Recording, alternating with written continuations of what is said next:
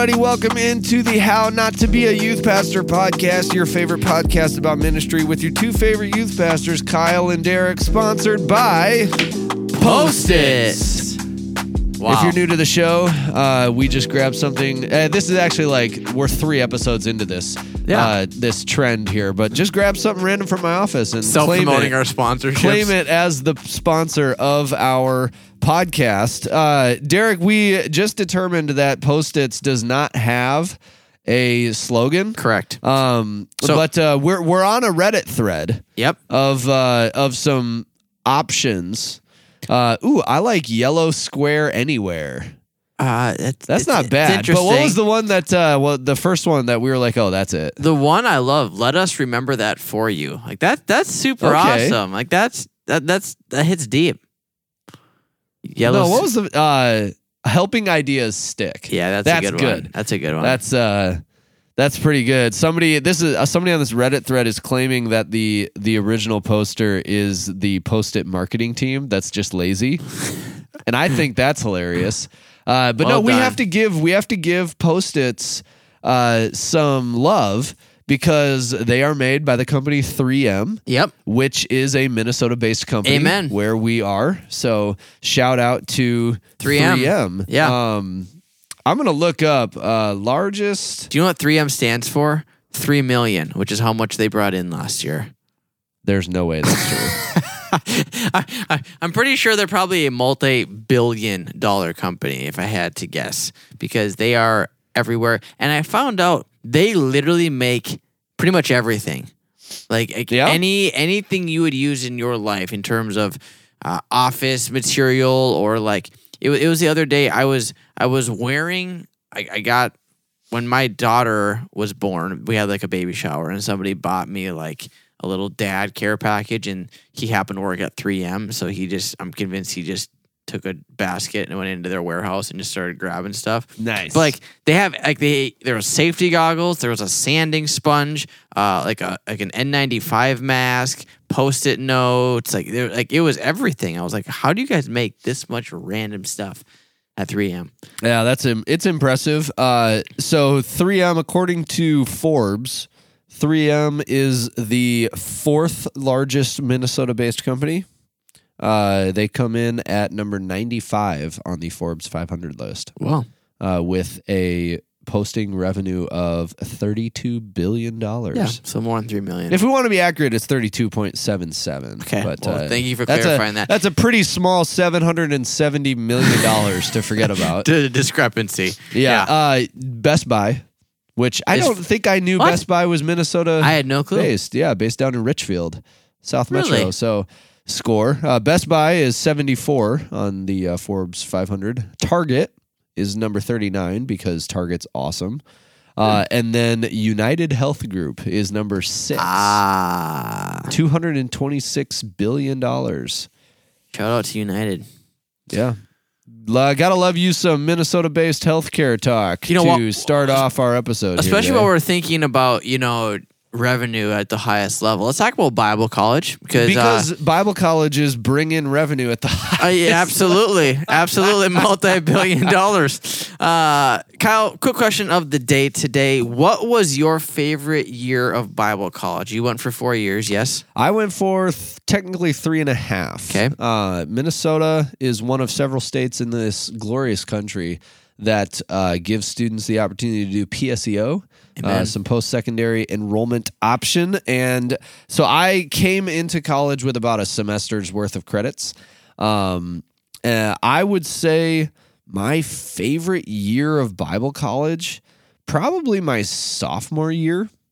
My sophomore year. So my junior year, I don't want to say because both semesters my junior year, I had 18 credits. Ouch. And so it was a hefty workload. Mm-hmm. I did it on purpose so that my last semester, what would have essentially been the first semester senior year, all I had was my senior project and my internship. And so I could dive more in my internship, which turned out to be my job. Mm-hmm. So that worked out pretty well. But I really enjoyed my sophomore year. I was in a position of leadership on our floor. The second semester, we like played Survivor, which I think I've talked about on the podcast before. But we had a guy on our floor that organized the whole thing, challenges every week, hidden immunity idol on the floor. It was pretty awesome. So enjoyed that. I think I'd say my sophomore year. What about you? I would also say my sophomore year. That was my first year at Bible college, to be clear, because I was at NDSU my freshman year. A heathen school. Yep. Beer cans in the shower on Saturday. I will legitimately woke up at 9 a.m., went to take a shower because in the dorm I was in, they had just like, corporate showers. You didn't have one in your room. And opened the first stall, and there was a pyramid of beer cans from... Yeah, it's interesting because we also had a pyramid of cans on our floor. Oh, Mountain Dew? It was pretty much just Mountain Dew. Yeah. And Dr. Pepper. College is just universally the same, which is whether or not there's alcohol prevalent or should be. And so, that was definitely a thing. But my sophomore year was a good one. That was the year I met my wife, which was pretty awesome. Obviously, that's a year that I roomed with my roommates were my two best friends, and that was an absolute blast. It was so much fun. I mean, if I could like relive a year of my life, that'd probably be one of the top 5 that I'd want to go back and relive because it was such a fun time. And dude, I just love Bible college. I enjoyed my time at NDSU, but Bible college was a blast. And Kyle, we started this podcast that is 80 some episodes deep right now. We started this thing years ago with our very first ever episode was what Bible college did not teach us. And we kind of just jumped into like funny, but like real things of like the things that we just didn't learn at Bible college that we had to learn on the job, and kind of had some fun with it too. And I would rightfully say a lot of times we've kind of ragged on Bible college because it's expensive. And, while you don't need a degree to be a pastor, it does help, all those different things. And so we kind of ragged on it a little bit, but I think today we're going to right the ship a little bit and kind of talk about why Bible college is actually awesome and a great option. Yeah, so we are going to kind of kick off a series today. And there's not really a title necessarily to the series, but the theme is essentially going to be targeted at students who are like, okay, I want to do blank. Yep. Now what? I want to go into the secular workforce. Now what? Like, how do I go about that as a Christian? I want to be a missionary. Now what? Like, how do I pursue that? But today, what we want to do is we want to start this series by answering the question, like, I want to go into ministry. Now what? If you feel like ministry is something that you are interested in pursuing, but you don't know really how to go about doing that, that's what this episode is for. And so we are going to kind of dive into some different options, some that we would recommend. I'm sure we could come up with some ways that they shouldn't go about it. That's always more fun to talk about. But I want to start off by saying that if you are growing up within the church, the call into ministry, like God calling you into ministry, is something that is often pushed and emphasized very, very strong at large conferences, camps, stuff like that. And I have an extreme caution with this, not because I don't want people to go into ministry, because at some point, if nobody goes into ministry, everybody that's in ministry is going to get old and die, and you won't have anybody to take their place, and that's a problem. And right now, statistically, across America anyway, there are more vacancies than there are pastors. Like we're upside down in terms of there are more and more churches that need people to lead and less people willing to lead them. So yeah, and I believe we could have done some of this research before the episode. One would think. I do know that the average age of a lead pastor continues to rise.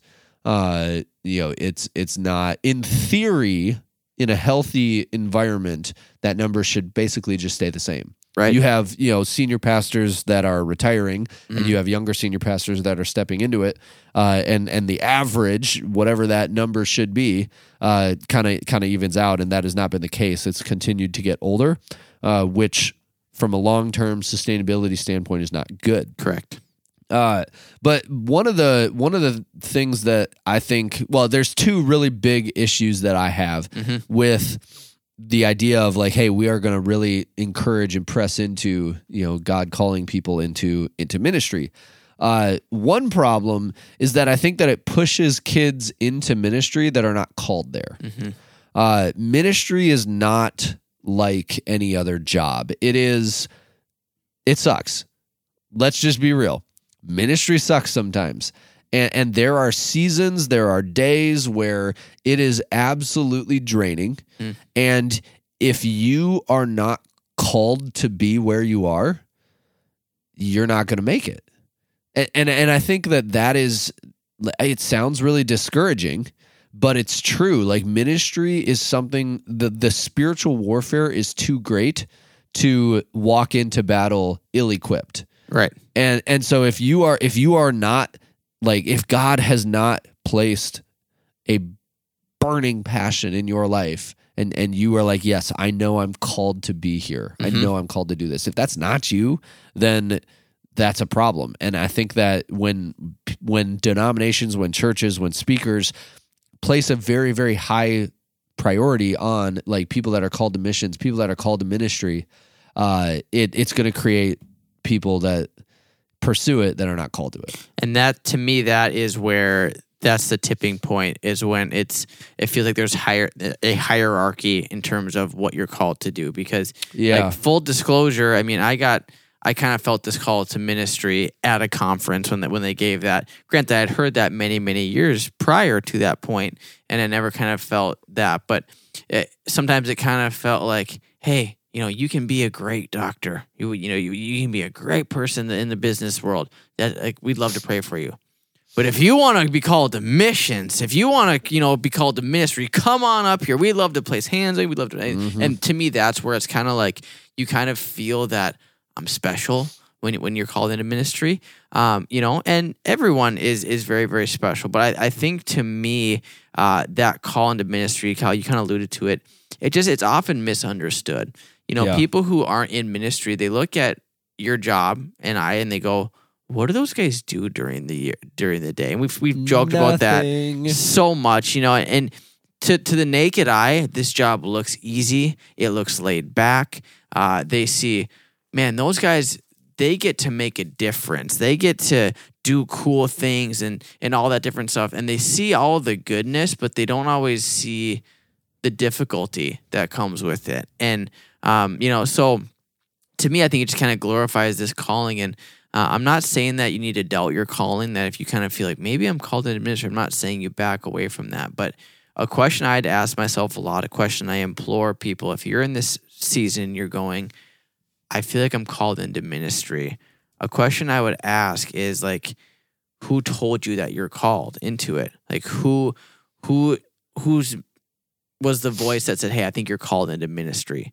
Because if it's from a mentor and a spiritual advisor, and that's something you should take seriously.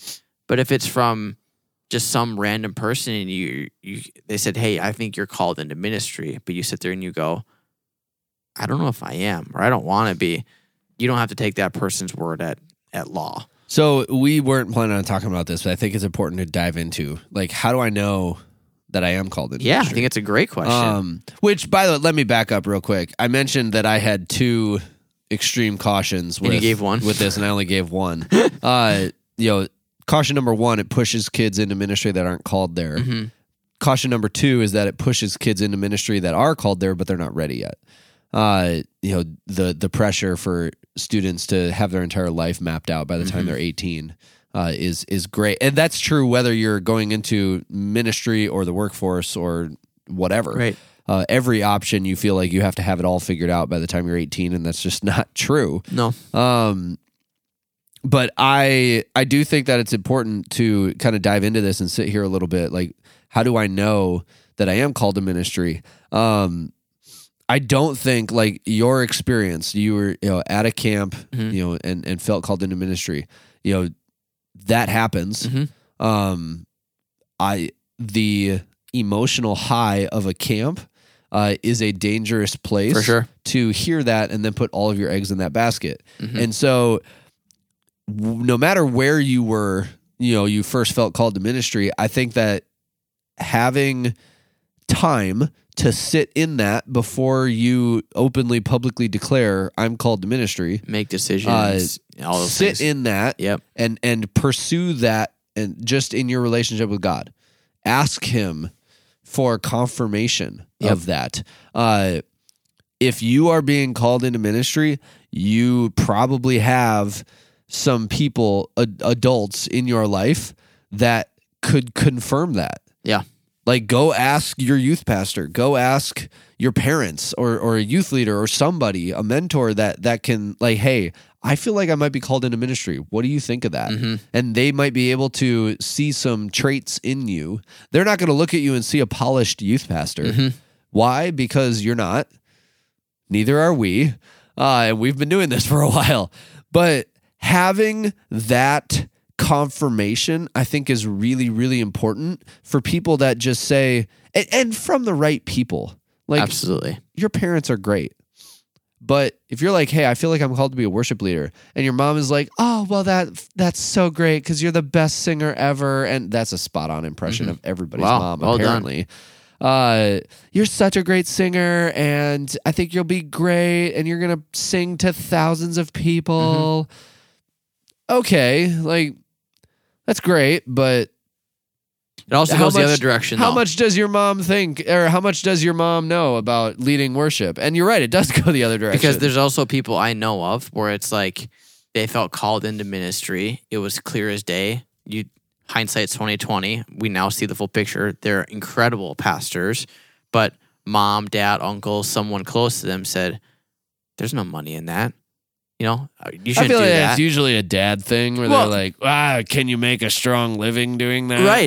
Right. But like for some people, that's like a legitimate deterrent. Yeah. Where it's like they kind of feel this strong push, they feel this calling, but the logistics of it don't always compute with people. So yeah. I like how you said people. Like I feel like you can't put, my youth pastor said it, so I'm in it. Or my mom said it, so I'm in it. Or my dad said I shouldn't do it, so I'm not going to do it. Like you need to have a well-rounded.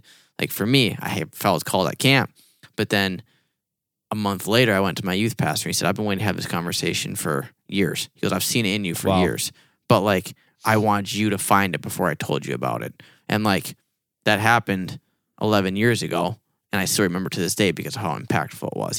So it's like I actually do think that is a cool, general rule for youth pastors as well. Yeah. Because you're going to have plenty of kids, hopefully, that are coming through your youth ministry that you could identify, like, I think that kid could. But you cannot, just because a kid could, doesn't mean that that's how God wants to use them. Yeah. There are traits that are great for being a youth pastor that are also great for some other jobs. For sure. And so I think that's where, we have to be careful as youth pastors not to do the exact same thing on a smaller level, where we are prescribing ministry on a, freshman kid that still has growing to do. And it's going to mean a lot more if the youth pastor is the confirmation, but God's the one that's calling them. That's good. All right. Did we hit that? Yeah. I think we're good on there. Yep. All right. So I'm called into ministry. Now what should I do? We have what I think we've used before, a foolproof 4-step plan? 5-step plan. No, it's 4-step, but the 5th one is free if you listen. Oh, now. that's right. Yeah. I am so sorry. Okay. It's 4 steps, but if you buy now, we will give you a 5th step for free. Yeah. Yep. That is, man. What was the name of that guy that did all those infomercials? I think he passed away. I want to say Billy Mays, but that's Billy Mays. Is it Billy I think Mays? it is. Okay. Yeah. It's always confused with Willie Mays. Right. 2 very different people. Whoa. Oh my word. Yeah. Good friend of the show, Billy Mays. Great friend of the show. What was his claim to fame? He had one that was like, was it ShamWow? I can't remember. I'll look it up. Yeah, I'll look he it up did while you jump into it. He did like Arm and Hammer. I know he did that one. Here's a 35-minute YouTube video, the very best of Billy Mays. Wow. Guess what, listeners? Derek and I are going to be doing after we're done recording. Watching 35 minutes of Billy Mays. What was the whole thing about pastors don't do anything? Yeah, right. Passed away back in 2009. Wow. OxyClean. That's what I was thinking of. OxyClean. There it is. Yep. Classic. Well done. Anyways, we should really get back to the episode we are recording. All right, 5-step foolproof plan. If you follow it to the T, 4 steps plus a free one, you will be a phenomenal minister. Pastor. Yeah. In some capacity. Step 1, grow now. Grow now. If you feel called into ministry, the first thing that we would recommend that you do is find somebody, preferably in the field that you want to go. Now, you might be like, I feel called into ministry, but I don't really know what that looks like. Yep. That was me initially. Sure. I knew that God was calling me to work in the church in some capacity. Didn't know exactly right away what that looked like. It was probably 2 years later that it was like, no, youth ministry is where I'm at. So be patient through this process, but find somebody in ministry further along the path that you want to be on and learn as much from them as possible. Preferably in the field that you want to be in, like seek them out. Yep. Pursue them and be excited for tough conversations. Totally.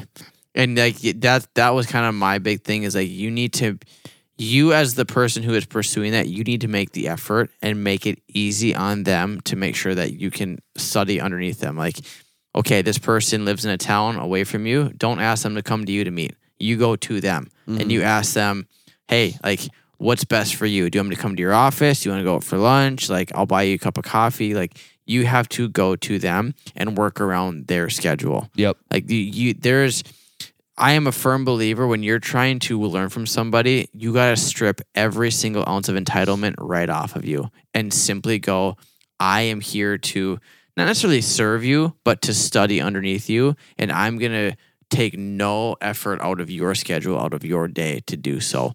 Because like some of the things that I've realized the most is how much I observed just them operating and ministering in their element. Like I alluded to my youth pastor. He was my mentor. He was the one I cited underneath when I went into ministry, and he was the one that like really kind of was the foundation for me. And when I look at my life now, I realize I had this conversation with my youth pastor on my staff, Riley. He's been on this podcast before yesterday.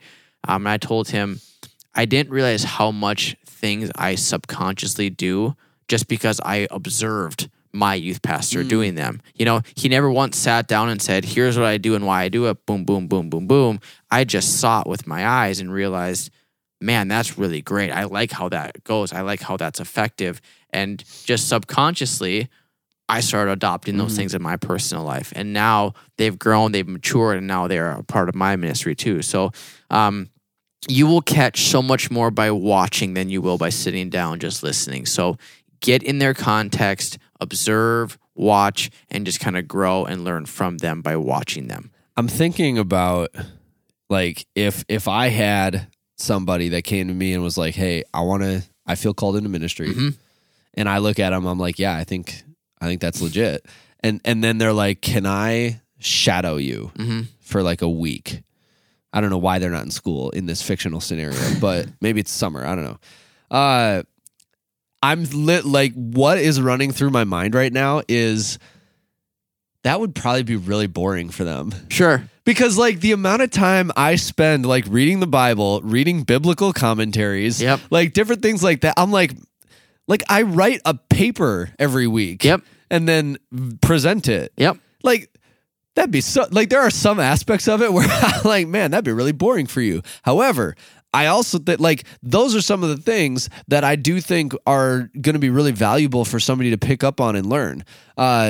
Seeing the study habits behind the scenes of somebody where you can look at it and say, oh wow, like they don't just get up on a Wednesday night or a Sunday morning and start talking. Like there is a lot of time that goes into this. I don't know what the magic number is. I probably don't even do this, but I would say I would love it if I could spend 8 to 10 hours in prep time on a sermon. Yep. At the least. Like that's a lot of boring time for somebody to be looking at you. It's also self-conscious because like stop staring. Right. But those are the kind of things like those are the things that you'll pick up on when you just like sit and watch somebody. If I say, I spend about 8 hours prepping a sermon, it's hard to get in context what that actually looks like. But if you actually were to sit down and watch somebody do that, I think that you'd learn a lot. To me, it also reveals the spiritual vitality of the leader as well. Yeah. And that's the thing that I found I learned the most was just how my youth pastor, he ministered, but like his walk with the Lord was intimate. It was strong. It was always growing. I saw it in the way he prayed. I saw it in the way he carved out time during the day to seek the Lord, to study, not for his sermon, but just for himself.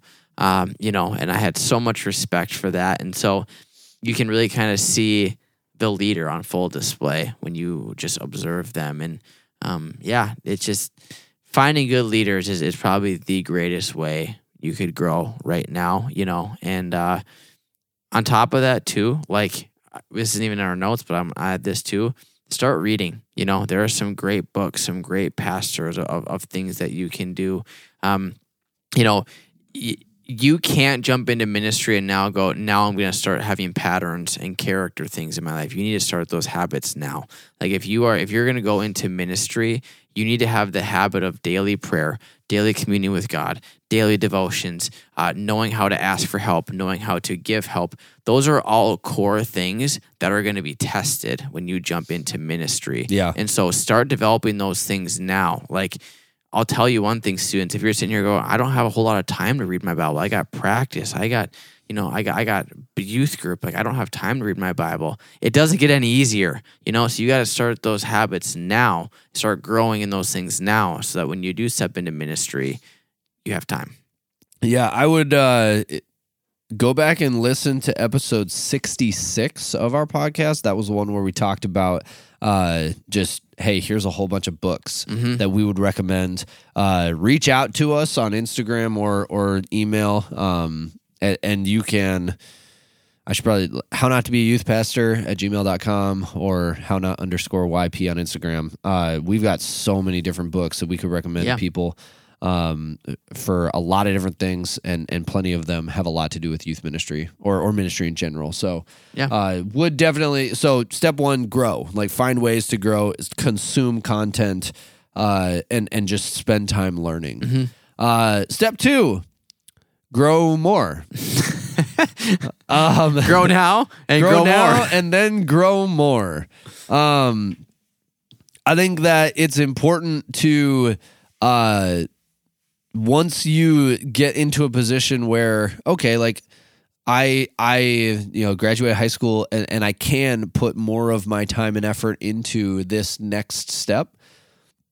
There's two major ways that you could do this. One of them would be Bible college. Yeah. I don't think that like there's plenty of colleges around the country across plenty of different denominations that I think would probably do a good job. One of the there's been a couple big things that the longer I do this, there's a couple things that I continue to look back and point at as these are the things that Bible college did for me that make it something that I would recommend. Yeah.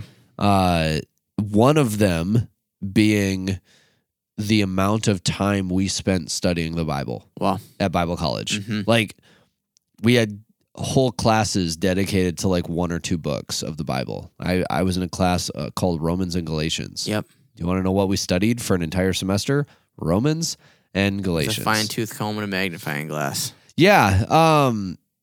You know, I don't want to dive too deep into that class because that was the class where our professor showed videos of circumcisions, which felt a little unnecessary. But Were you in that class with my wife? Because I feel like well, so I had another class. That was my junior year. My freshman year, I had another class called like New Testament. Yeah. With the same professor where he drew a diagram of circumcision on the board. What's I don't know what his deal was, but I needed to stop taking New Testament related classes with this guy. Apparently, Yeah. But yeah, I don't remember if she might have been in Romans and Galatians with me. Pretty sure she was. That was the class. Real quick, this wouldn't be our podcast without a tangent. Pro tip for all college students out there. So this is actually, listen, this, I just got it. Anyways, for anybody that is going into college, all right, this is a pro recommendation that I would make for anybody.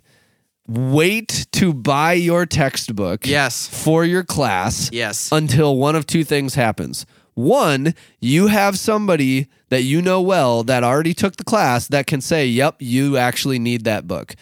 Or two, spend the first 2 days in class.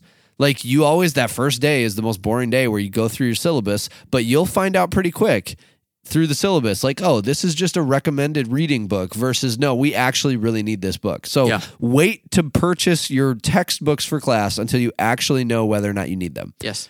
But also, what I did for this particular class, I didn't think that I needed the textbook, so I didn't buy it.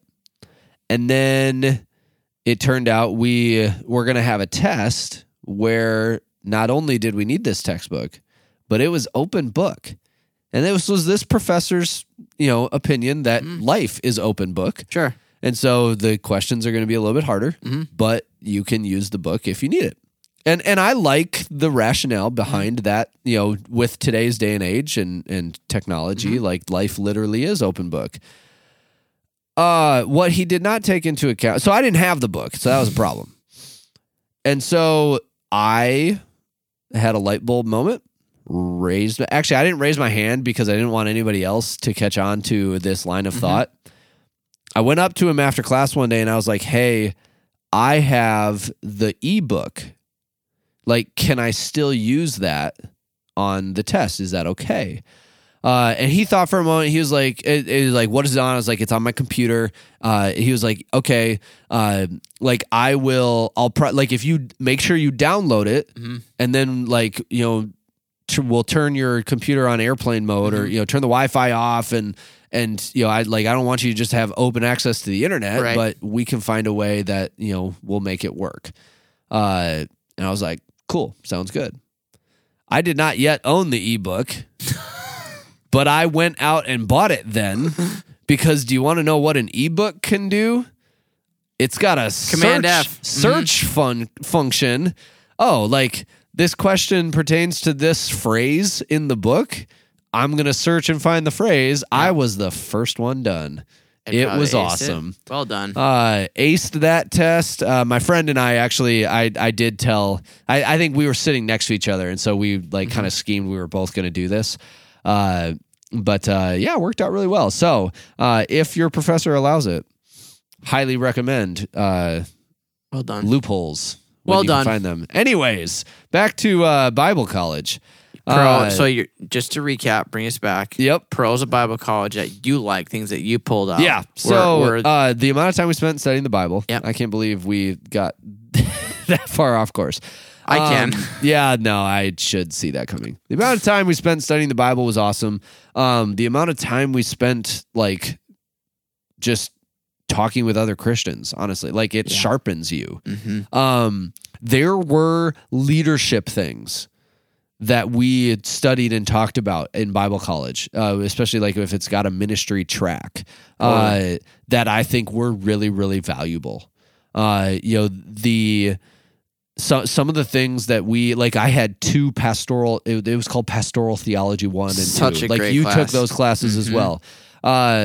It was I think it was Pastoral Theology 2 was it got kind of funny because there was a unit where it was like, here's how you baptize someone. And we like went to a church with a baptismal and like dunked each other. Right. Like we did a tour of a funeral home. Like, here's how you do funerals. And so there was like a practicality to the job that we talked about some of those. It was just kind of funny. What I loved about that class, though, because I think we had the same professor, might have been in the same exact class. We might have been, yeah. He started each class period with a, he here's did. a scenario. What would you do? Yeah, and I like remember that. it was so. And the funny thing is, there are things he legitimately like experienced or had a close friend experience. Yeah. So afterwards, all of a sudden, he goes, "This is what we did. And Yeah. here's how it turned out." But it was so cool, and they weren't like, "What would you do if someone came to you and said this?" Like it was like things like, "What do you do when you're in the middle of your message and someone storms into the sanctuary and starts yelling at you?" Yeah. Yep. And then like we broke off and everyone shared. It's like that was super cool because it's like those are the things that's like that would never happen. And then you get into ministry and it's like, oh, that happens. Yeah. What would I do? you? This has not happened to me, but what would you do? They were questions like, what would you do if you got a text or somebody walks into your office one day, one of your congregant members confesses their love for you. Yeah. Stuff like that where you're like, run. Yeah. Grab the shield and the sword. Step 1, immediately get somewhere where a security camera can see you. Yeah. Different things like that. I do remember that now that you say that, and it was super valuable. And we talked about different leadership things within ministry context or just in life. Like how do you lead volunteers? We talked about that. We studied that. How do you grow them? How do you pour into them? And so that was another thing that I think was super, super valuable. The third one that I can think of is just cheating. But like our Bible college had an opportunity for both of us, went over to Israel and studied there for a few weeks. That was absolutely incredible. It was much cheaper. The whole experience was much cheaper than it would have been if we just did it on our own. That does not stop me from desperately wanting to go back. But I wonder if we got to find some money in the church budget somewhere. You know what? If Post-its and 3M picks up our sponsorship, we could do it. We could do a podcast episode live from Israel. Now, I'm not sure that now is the time to go over there. Let's not. But at some point, hopefully, we'll put together. This is never happening, but an episode live from Israel, man, that'd be awesome. Anyways, other pros to Bible college. What do we got? What were some of the things that you took away from it? I loved just the well-roundedness of the professors and the experiences we had, because the professors were either previous pastors, former pastors, retired pastors, people who were pastors for a while, but then went back and got a degree and are teaching now.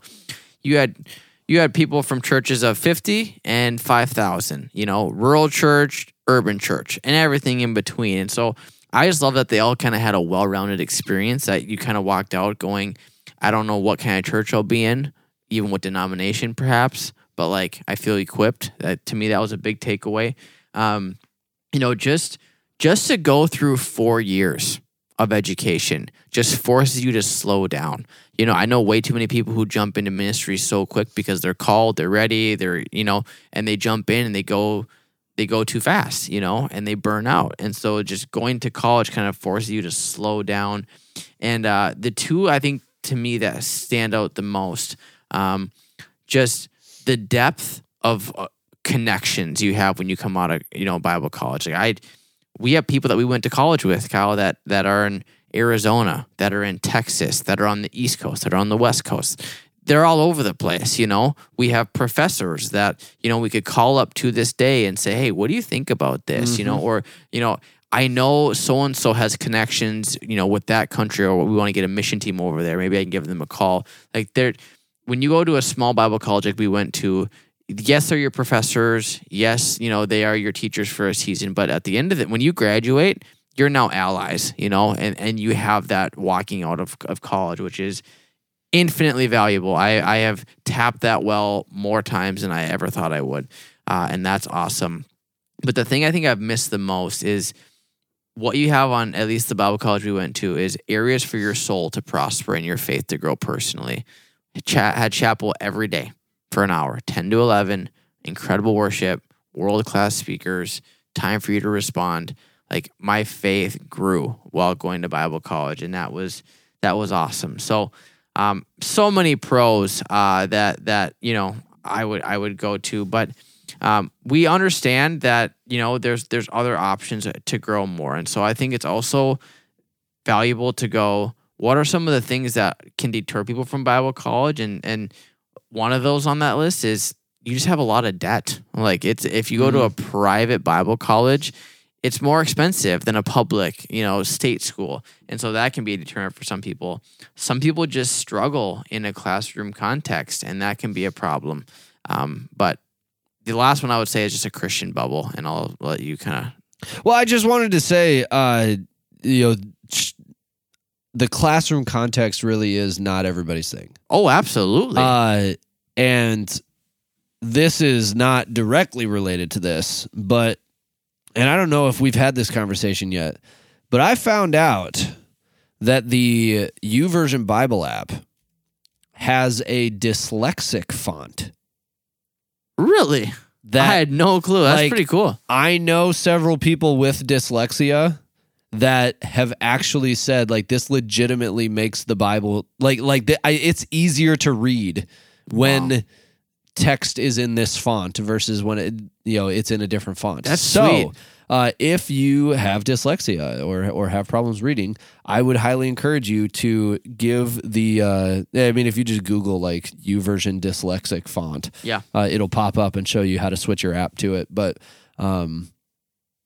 small tips for people who a classroom is not their thing.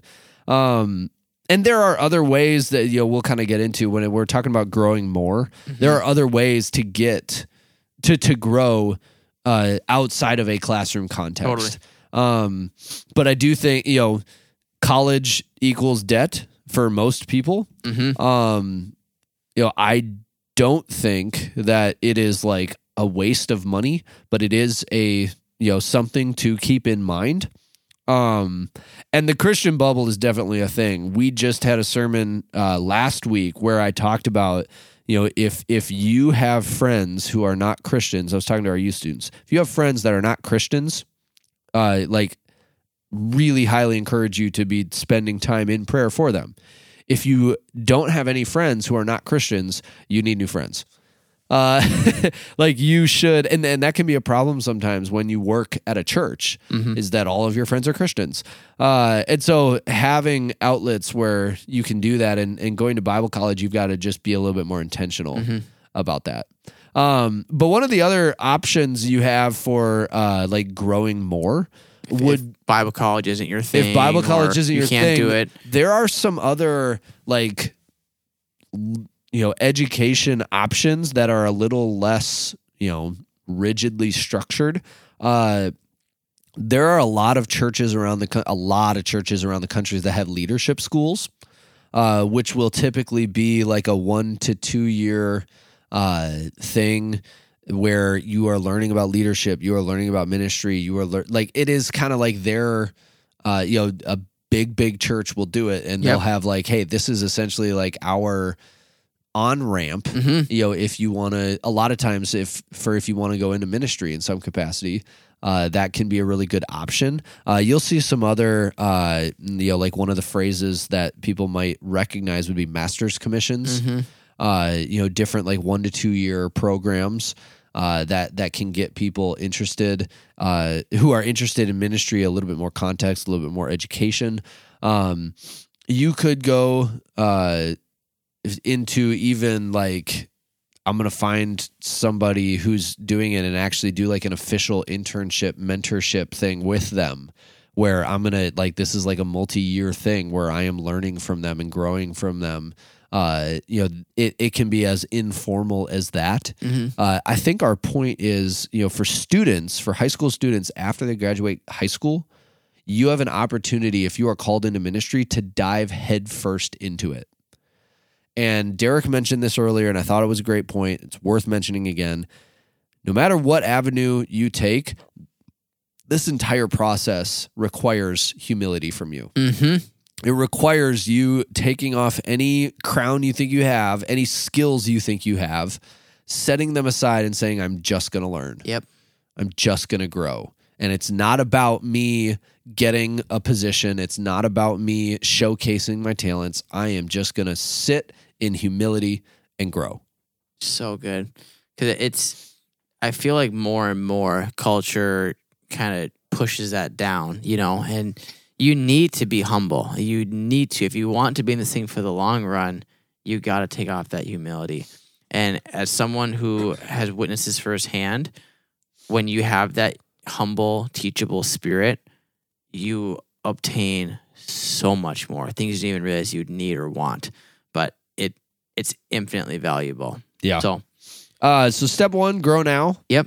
Step 2, grow more. Yep. I am going to make the call that this is going to be our free step. Okay. Step 2.5. Yep. If you will. Yep.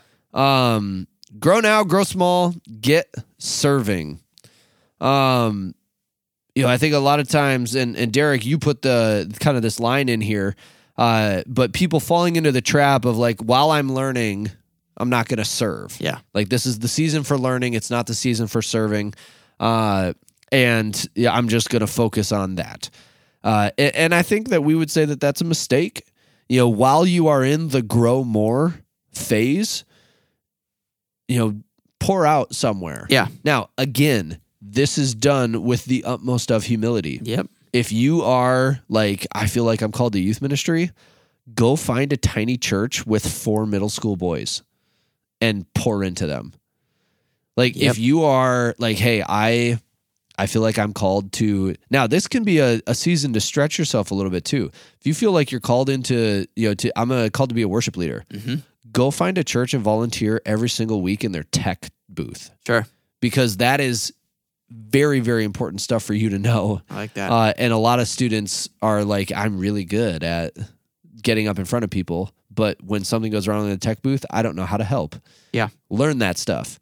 Find a way to serve, and even in a context that you're not used to would be another one that I think would be cool. Because the temptation is one of two things, in my opinion. One, which is, again, you already mentioned it, I got all my life to work in a church. I'm just going to take this season, be with my friends, hang out at college.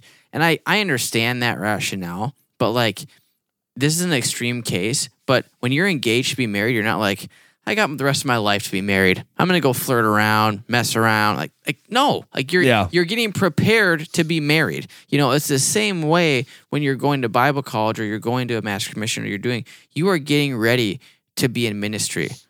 So what should you be doing right now?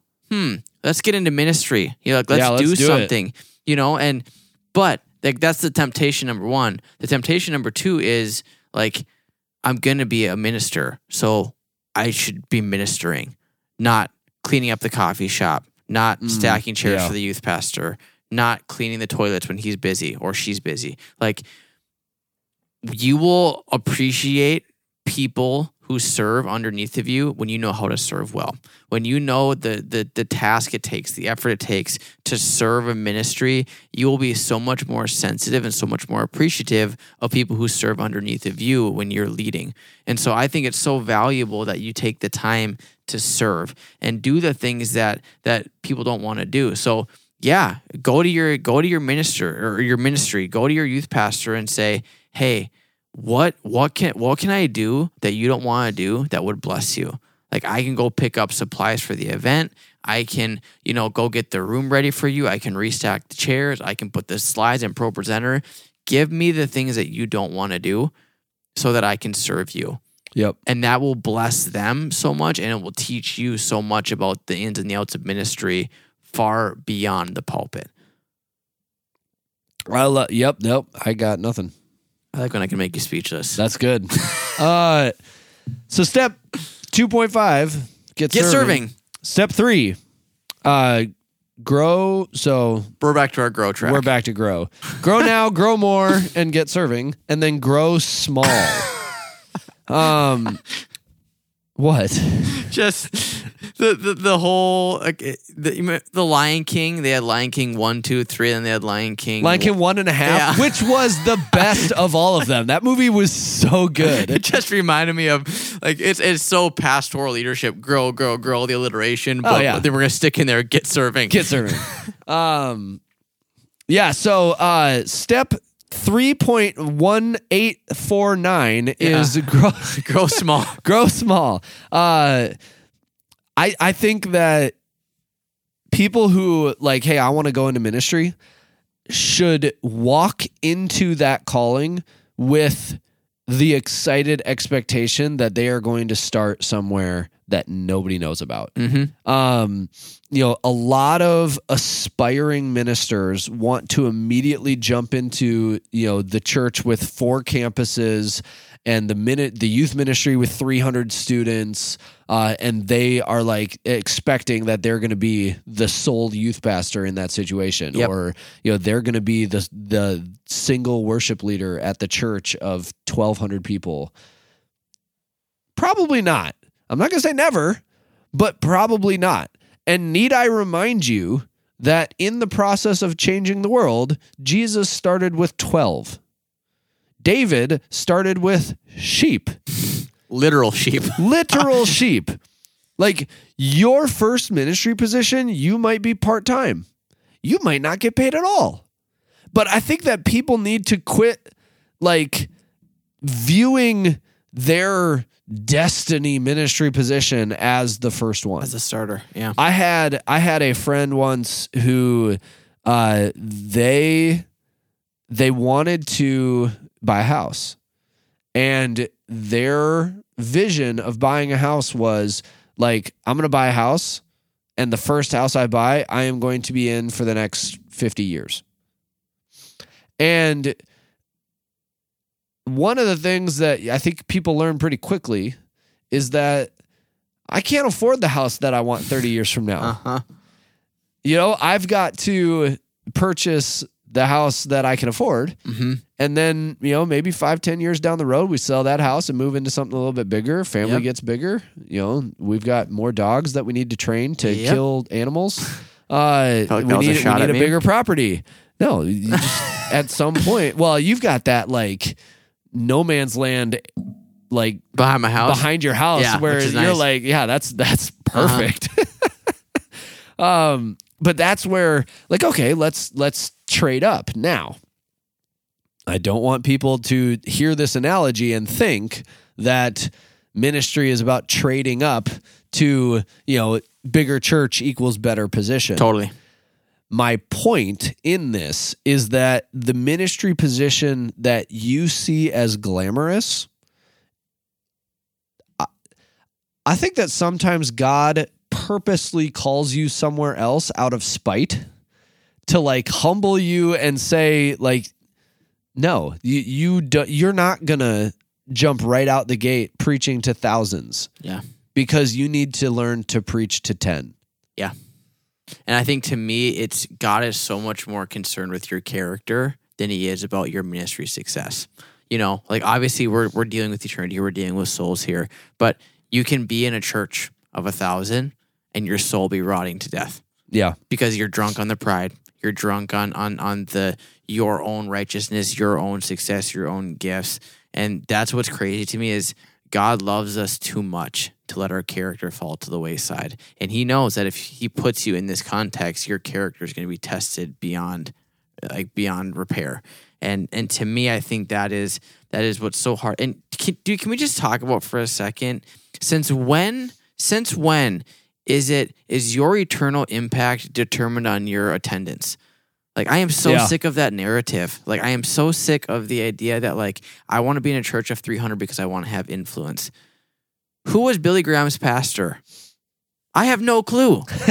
Why? Because he's not a big name, but who's a huge name? Billy Graham. What happens if Billy Graham's pastor didn't take the time to invest into Billy Graham? Billy Graham came from a tiny town in North Carolina, church that no clue what church he went to. I didn't even know he came from North Carolina. Yeah, I mean, I went to his house. That's the only reason I know. But like, creepy. Yeah. Well, it's a whole thing. Yeah, I know. Okay, but like that's my point. Is like so many people want to have influence, and they think that the only way you can have influence is if you have a huge ministry, and that's so backwards. Like, you need to have influence where you're called. We're going to get to this in just a second here, but like, I just want to just get this out of your head, youth pastor, student, aspiring pastor. The size of your church does not determine your influence. Mm-hmm. The size of your ministry does not dictate how much impact you have in the kingdom. Doing what you can do with what God's entrusted to you, being faithful to what he's given you, that determines your impact, not the number of people that you reach. Yeah, I've seen pastors get put into positions where they are not yet equipped to do whatever. It doesn't matter. Again, the size of the church, the size of the ministry isn't relevant to what I'm saying here. Like, what God, the season that ministry is in, mm-hmm. God has called that ministry to something specific. And if the leader of that ministry is not equipped to do it, then that's a problem. Yep. Really good friend of the show, John Wooden, basketball coach, legendary basketball coach at the University of UCLA, which I think, now that I think about it, didn't actually make sense as a kid. The University of UCLA, which stands for University of California, Los Angeles. So the University of the University of... Yeah, that didn't make sense. Anyways, longtime great basketball coach John Wooden said that the ability may get you to the top, but it takes character to keep you there. Wow. And the top, in our scenario, is a ministry position. Mm-hmm. When we talk about the reason that grow is such a prevalent theme through this episode is because your character and your prayer life and your knowledge of Scripture need to be growing all the way through this point, so that when your charisma, when your ability, your leadership, you are in a position at a church now, your character and your spiritual life, that is what is going to keep you in that position. And as you continue to grow, God will equip you for the next season of that ministry. You might be in a position where, okay, like I get hired at this church, we've got 10 students, but I know that God has called me here, mm-hmm. and I know God has equipped me to pour everything I have into these 10 students. And as you do that faithfully, God grows that ministry to 30. Mm-hmm. And you start bringing on volunteers, but you've continued to grow. And so you have an ability to pour into those volunteers and train them and equip them to do youth ministry. And so now there's more of yous, instead of you pouring into 10, it's you and 2 others pouring into 30, or you and 5 others pouring into 30. Like that's a huge win. And then as you continue to go, okay, now that group of 30 all graduates, and you have equipped them to send them out. Yep. And now you're down to 15. Yep. All right, now we're going to pour into those 15. And God does something weird, and now you've got 60. Yep. All right. I've continued to grow, so I know that I am equipped to the season that God has called me. And to me, that is probably the most underrated concept of that growing more, is it teaches you how to grow. Yeah. It physically teaches you how to seek growth for yourself, because here's the thing. Cool, your ministry grew from 10 to 30. But guess what? You should be growing beyond what you were to get to that point, so that when you get to the 15 and the 60, you're prepared. Yeah. And when you have the 60, you're growing for the next season God's calling you to do. Like, you don't stop growing. And if you stop growing, you're going to die. Like, you're going to die. And so, like, it's just, that's my whole thing, is like, you don't just arrive and you're just all of a sudden like, I'm everything I want it to be. Like, if you did, you're in trouble. Like, we've been in ministry for 7-ish years now. You and I are still growing as communicators, as leaders, as believers, as people who are studying God's word, like we didn't stop growing in 2017 when we graduated. Like we're still growing. And so it gives you the habits and the patterns to continue to grow. So yeah, love it. The last step 4 or 5, depending on how you're counting.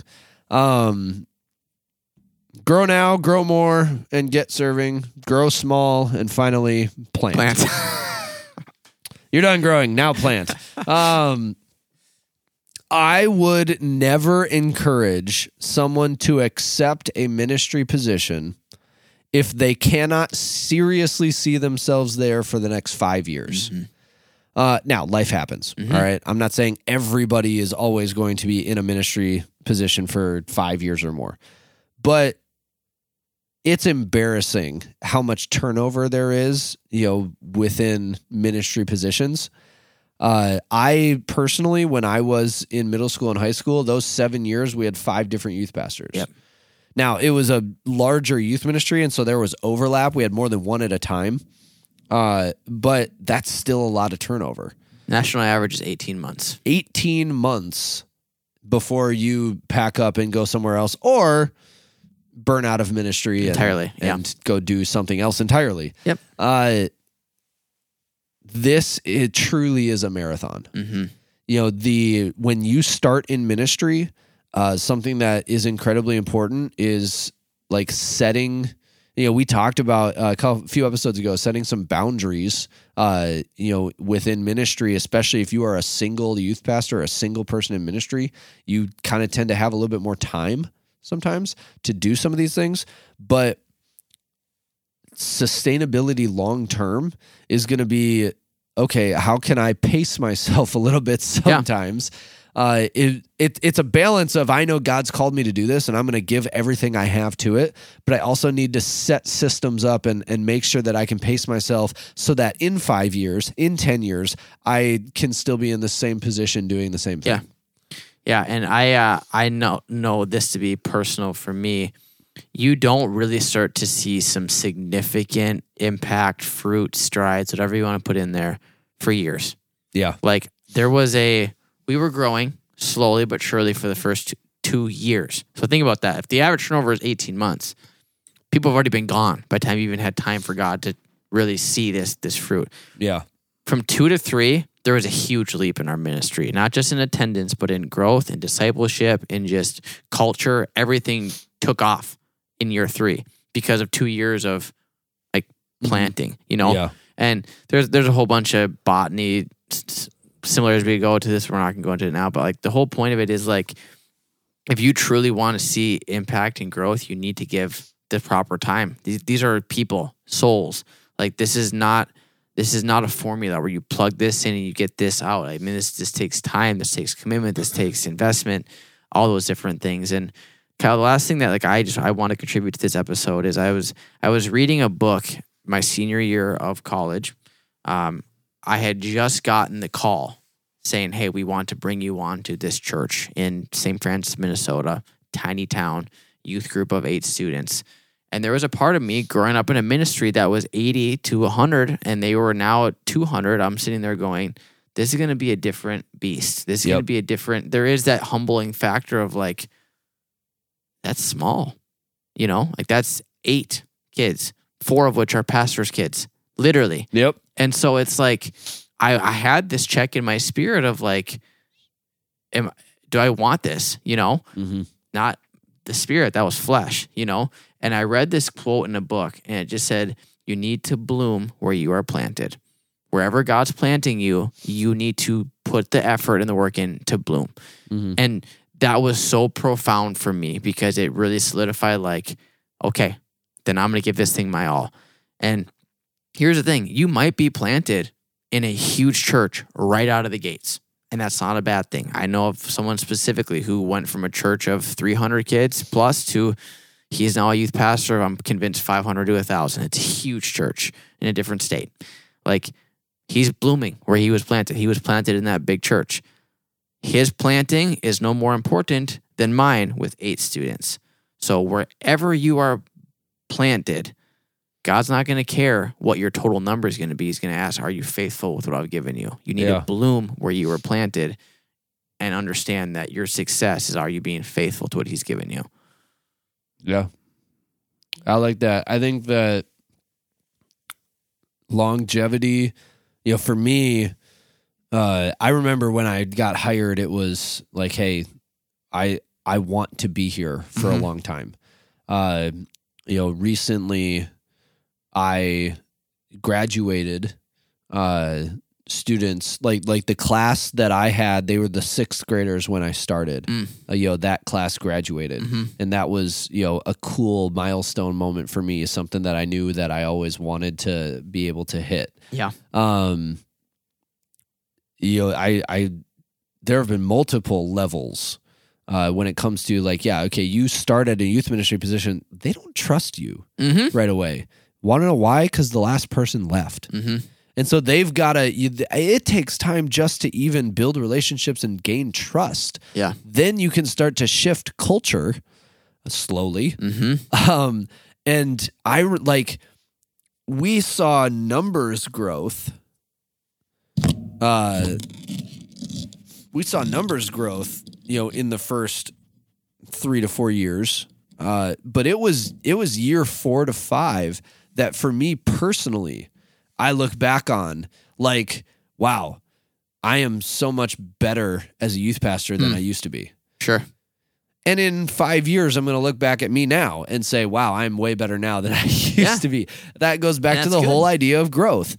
But I think that is, it's just something that we need to make sure we are continually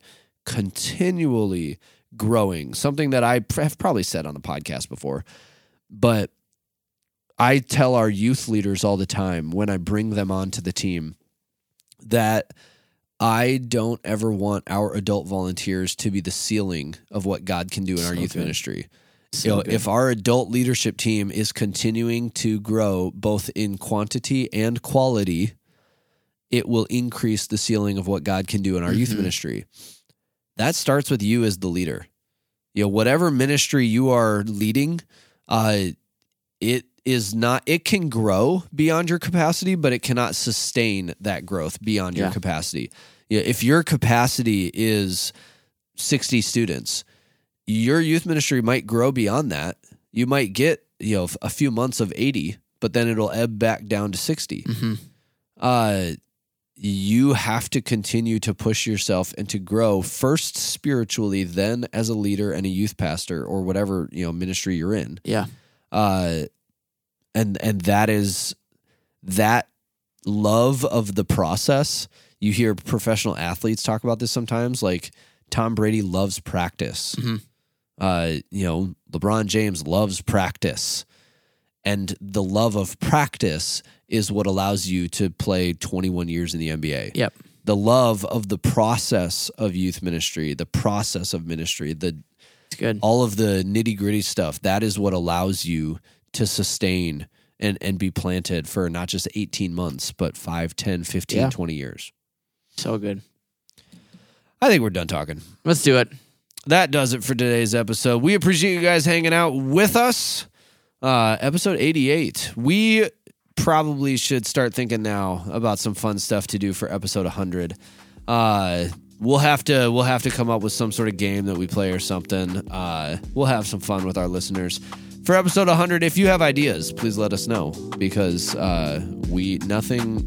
none of our good ideas are original. No. We steal them all from other people. Totally. So, and we do it unashamedly. So with that being said, submit your ideas for what we should do for episode 100. We won't give you credit. No, we will not. We will not give you credit. We will take all of the credit. But with that being said, on behalf of Derek, I am going to go write a whole bunch of Post-it notes and stick it somewhere.